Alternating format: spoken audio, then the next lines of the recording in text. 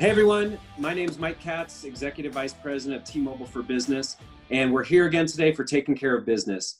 And I am so excited to be joined by head coach Niko Medved for the Colorado State men's basketball team. He goes by coach, but he's so much more than that. Coach Medved, this is his second stint at Colorado State. His first one as assistant coach. He led the Rams to multiple NCAA tournament appearances. And he's also played a huge role in enhancing and rebuilding the program as a head coach. And all of this is under his leadership.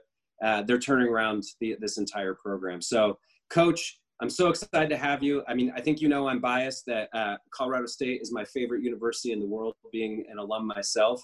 And, you know, look, you've stepped into this job a couple of years ago, and you know, with some rebuilding to do. And, you know, one of the things I'd love to hear from you is, as you have taken on this challenge to rebuild a program, you know, what are some of the key things that you focus on first?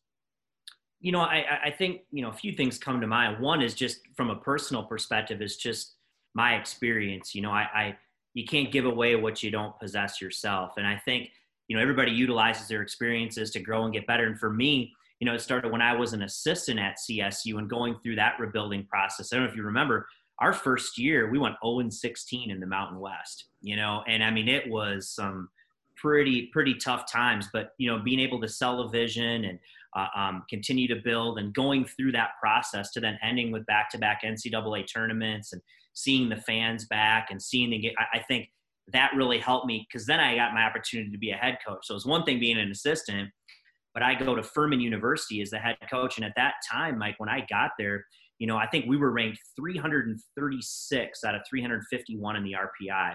So, you know, 351 Division I teams. I'm not a mathematician, but that's not very good, right? You're one of the, you know, worst 15 teams in the country.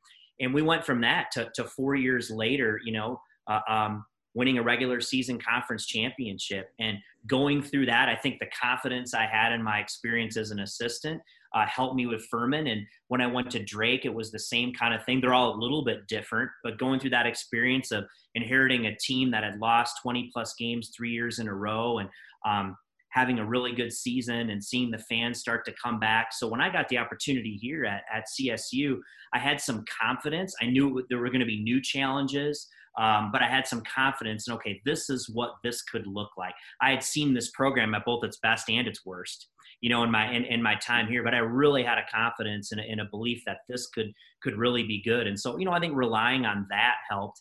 And I think, you know what, it starts with people. I think you learn that everything starts with people, and you have to have the right people. And I learned really quickly as a head coach, when you have really good assistant coaches who are really good people, and you have really good players who are really good people, they make you look like you know what you're doing, you know?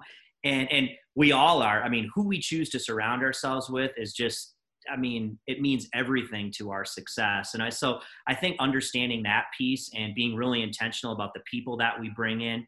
And then I think connection, in my opinion, you want people to get invested, you have to develop connection. Connection breeds investment. And that's connecting with your players, connecting with the university, the alumni, the community. And I think sometimes you have to do that in a really organic fashion. And I think all those things, you know, coming together has really started this process. And I'm really excited about the future. Yeah, I want to talk more about that connection in a second, because that piece is really, really intriguing to me. But when you talk about people, obviously, you know, you're in the basketball business. So, you know, talent is, you know, it goes without saying that that's something that you're looking at. But when you're evaluating people, whether it's a player or a coach, what are, and maybe it was different in some of the jobs too, it'd be interesting to hear that, but what are some of the attributes that you've had to look for as you're trying to drive towards certain outcomes in these programs?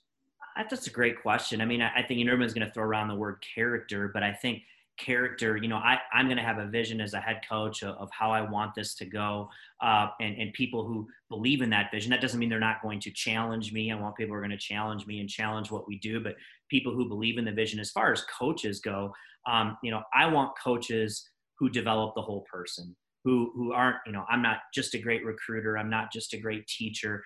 I can recruit, I can teach, I can relate. I'm the whole package. I want all my assistants to be guys are going to be a head coach one day, that not only want that, but I can see that in them. So I want coaches who are holistic that way, with people, just high character individuals. The same thing with players. We all know this. You have to have talent to win. You need talented guys who can compete at the championship level of the Mountain West and the NCAA. But along with that, guys who can see the big picture, who want to really be part of a team, want to be part of something bigger than themselves, who are going to do things the right way, treat people the right way, who want to be pushed in all areas of their life, not just as a basketball player. And people who value those things, that's what we're looking for. And it sounds very, very simple, but we're pretty exhaustive on how we vet people and who we bring into our program. And for me, I've just learned that I think that really pays off. And I want to be around people I like. I want to be around people that I enjoy being around. And I think that stuff pays off, and it's been, successful for me throughout my career. And those are some of the things we look for. Especially when you're bringing like new players into the program, how much do you think about the current players that you have and, attributes, not obviously the specific talents, the basketball talents that they have, but also maybe some of the other personality traits that they have? Like, how much of that goes into your calculus when you're thinking about who the next player that you're going to bring in is? I don't know that I'm really like, well, we have this many, we do personality profiles on guys. Well, once they're here in our program, I don't know that if I have, 6 extroverts, I want 6 introverts, that kind of a thing. It's still more of a general sense. If they're a good person, care about the right things, talented, because I also think that as a coach, yes, you're going to have positional needs and you're going to have things, but ultimately it's our job to find a way to put those things together. Right. And every team is different. And I think, culture is a big piece of it. And that's such a buzzword, but I'm a believer, culture is just the collective attitudes, beliefs, and behaviors of everyone in your organization. And one thing I think it's a challenge for athletics, if you think about basketball, on average, you're going to lose 25% of your team every year. You might lose 3 or 4 players, you might lose an assistant coach. So even though you've maybe worked really hard to create a culture in that team, well, heck, you're losing 25%. You're bringing in new people. It's something you have to fight for every day. So I think you need to be really intentional about, are we bringing in the right people? Have we done a great job in the process of helping this young man understand who we are, what we expect? And I think that's a big piece of it, because every year you cannot assume just because it was great the year before, it's going to be great the next year, because you're constantly, there's going to be turnover, and that's a challenge. Yeah. How do you, like, what are some of the things that you've done to establish your culture at the different universities that you've been at? And then, like, exactly to what you just said, because of the turnover and the change, and you're changing every single year, what are some of the things that you've really focused in on to maintain or adequately evolve the culture? I think, from a basketball perspective, you start with, you got to recruit people who love the game. You have to love to play basketball, and I want highly competitive people, people who want to. I tell everybody I recruit, I hope everybody, not hope, I know everybody that we recruit, I want them to have that dream of playing professionally one day, to win a championship, to have that drive to see how far this game can take you. And guys, you don't have to beg to get in the gym, who love to compete. I think there's a difference between guys who hate losing and like to win, right? Everybody likes to win. Even non-competitive people like to win. But there's a difference between that and people who hate to lose, who just have that drive. And I think that's a big part of changing the culture of, when you go down there, you're never having to beg guys to get in the gym. They want to do the work. And that people start to push each other. They understand that that's part of the culture. And, I'm doing voluntary workouts last week, and well, you can't keep them out of the gym. The more I give them, the more they want. And that's the way you like it, And then from a personality perspective, like I said, I think it's people who understand that, we're going to develop the whole person. For us, labs, tutors, study hall, all those things, we treat the exact same way that we do practice, community events. And I think people who want that, parents who want that, and understand that you're going to be pushed to become your best in all areas of your life. And I think you do a lot of that recruiting on the front end, right? You have people completely understand, you're brutally honest about who you are, what you expect, what this young person can expect when they get to your program. And we're not for everybody, and we've said no in our own mind to a lot of people. Oh, that's probably not going to work here. But it's about the law of attraction, right? This is who we are. This is what we're about. And it's a marriage. And if we bring in people, or we have to coerce or lie or maybe paint a different picture of who we are and what we expect just because we want you to come because we think you're talented, in some form or fashion, once that gets there, the incongruency, it's not going to work. And I think we've done a really good job of that. And that's why I think we've got the right people on the bus. Yeah. I mean, I think the question that everybody's asking is, are you looking for like a 40-something Seattle-based guy with a couple of years of eligibility left? Are you a shot maker? I mean, yeah. I mean, in my backyard, of course. I mean, right. I'm unstoppable against my 12-year-old. Everybody says, well, coach, you want shooters. No, we have plenty of shooters. We need makers. Yeah. There's a difference. We need makers, but hey, if you got eligibility left and you can help, come on. Yeah. I think yes to the first part, probably resounding no to There's a reason why you still have eligibility left, right? Yeah, all 4 years of it. There you go. Hey, I want to go back to something that you were talking about with the connection to the university, maybe even connection to the community there, because I know Fort Collins, I mean, is a quintessential college town. Like the university is a huge part of the town, and one of the things I'd love to hear from you is how do you think about that connection? How do you think about the influence that the program has over the larger university, over the students of the university? Like, how do you think about that?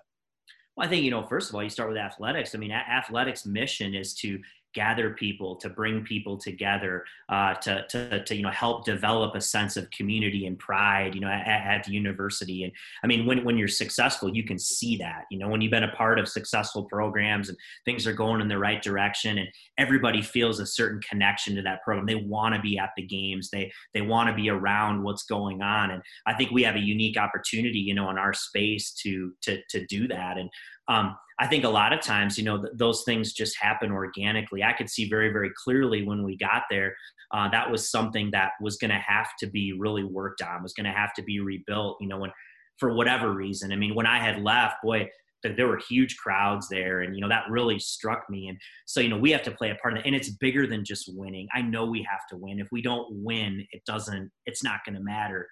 But I think we are going to win, but it is bigger than that. It's making people feel a part of your program. And it might just be daily interactions you have. And I'll give you a couple examples. And it's maybe more of a challenge than ever with this COVID stuff, right? With, maybe not having the ability to have fans in the stands, to not engage the way that you were able to engage. But, one of the things we like to do is, if we had been practicing this summer in normal circumstances, we would invite anybody. I have an open practice. You want to come to practice? I'll let media people in my practice. Somebody says, hey, my 7th and 8th graders basketball team. I was like, come on by, watch practice, hang out with us, get a chance to meet the players after, spend time with us. And it's amazing over time at the places that I've been, just those interactions start to build a connection. They know you, they know the players, they see how you're working, they see what you're doing firsthand.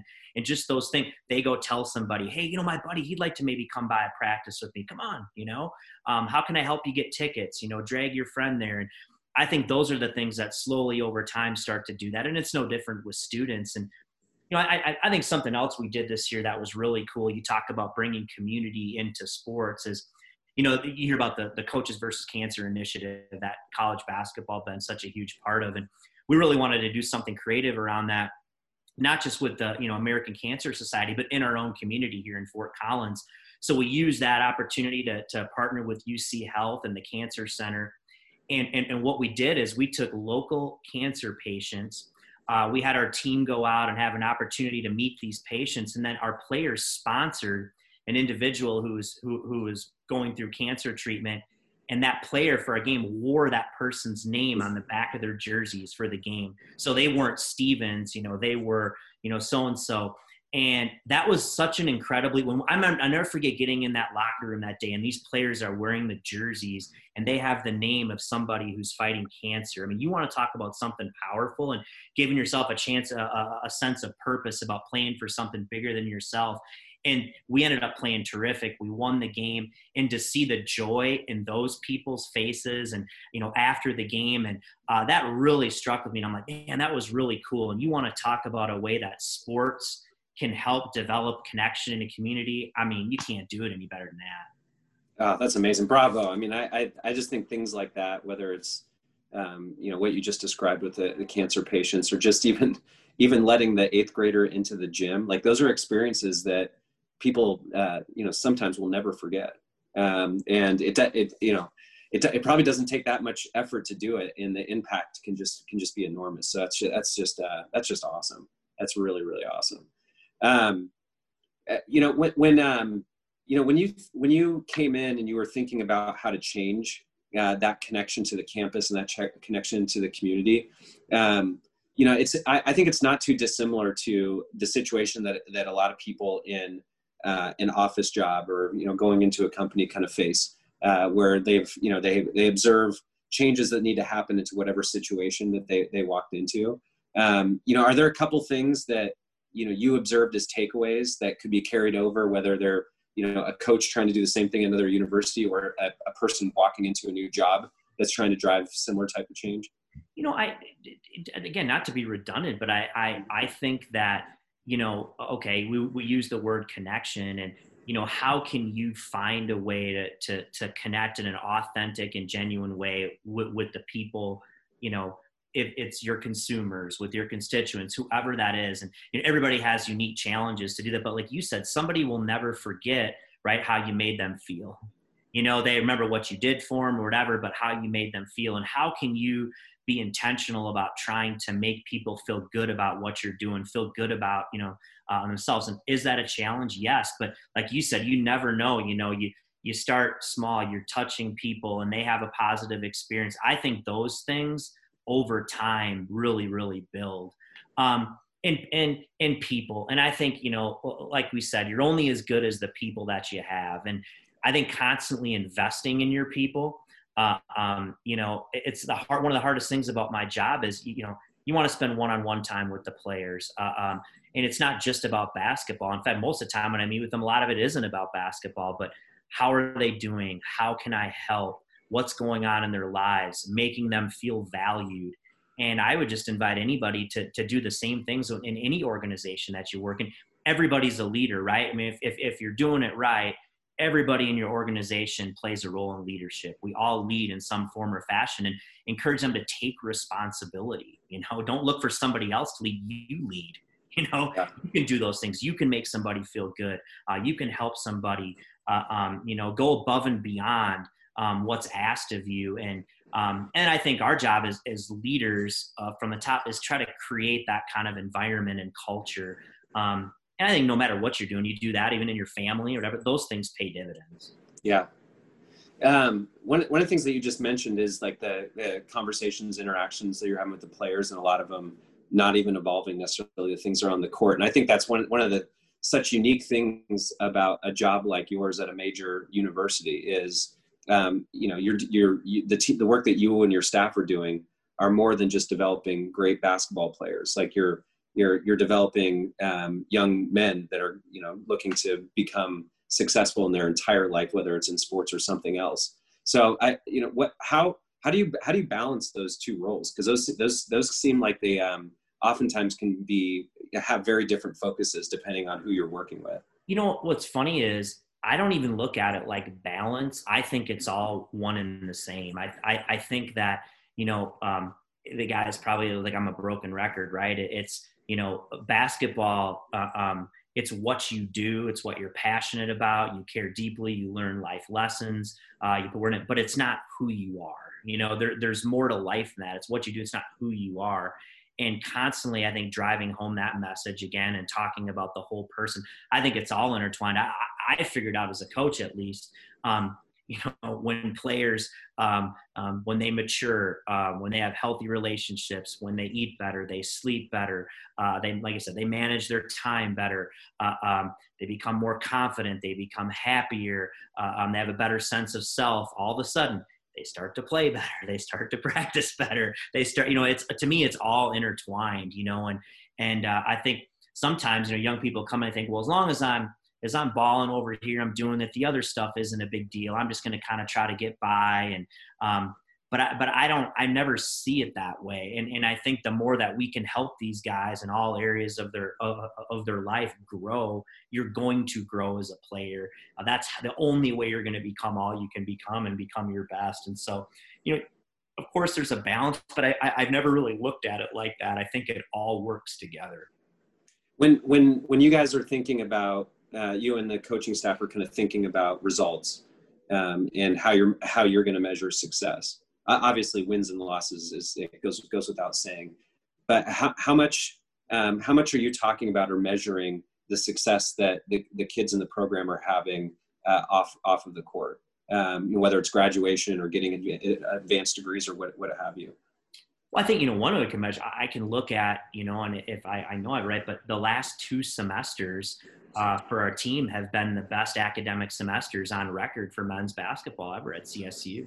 So I can see right away, a tangible proof that they are buying in and that they're guys who are taking that seriously, and you praise them like crazy for that, right? I mean, look at you. That is awesome work, fellas. And doing that in the environment we were in last semester, having to shift to online and going home and figuring that out. And, we have a guy, we've never had an academic All-American here at CSU. And, the young man, Adam Thistlewood, can he do it? But boy, that would be a heck of a goal.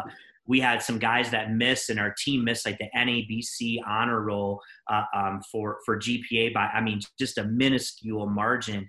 And like, boy, how cool would that be? That's something you can put on your resume that stays with you, forever. So those are things that are outside of, we talk about academics, we stress it starts from the top, but these guys can start to see tangible evidence that it's paying off. You know what? And I think they feel great about it.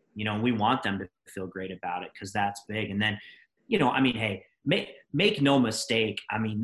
We're here to win. We want to win a championship. We want to go to the NCAA tournament. We want to compete at the highest level. And that is but I don't think it's an either or thing. You know what I mean? It's both.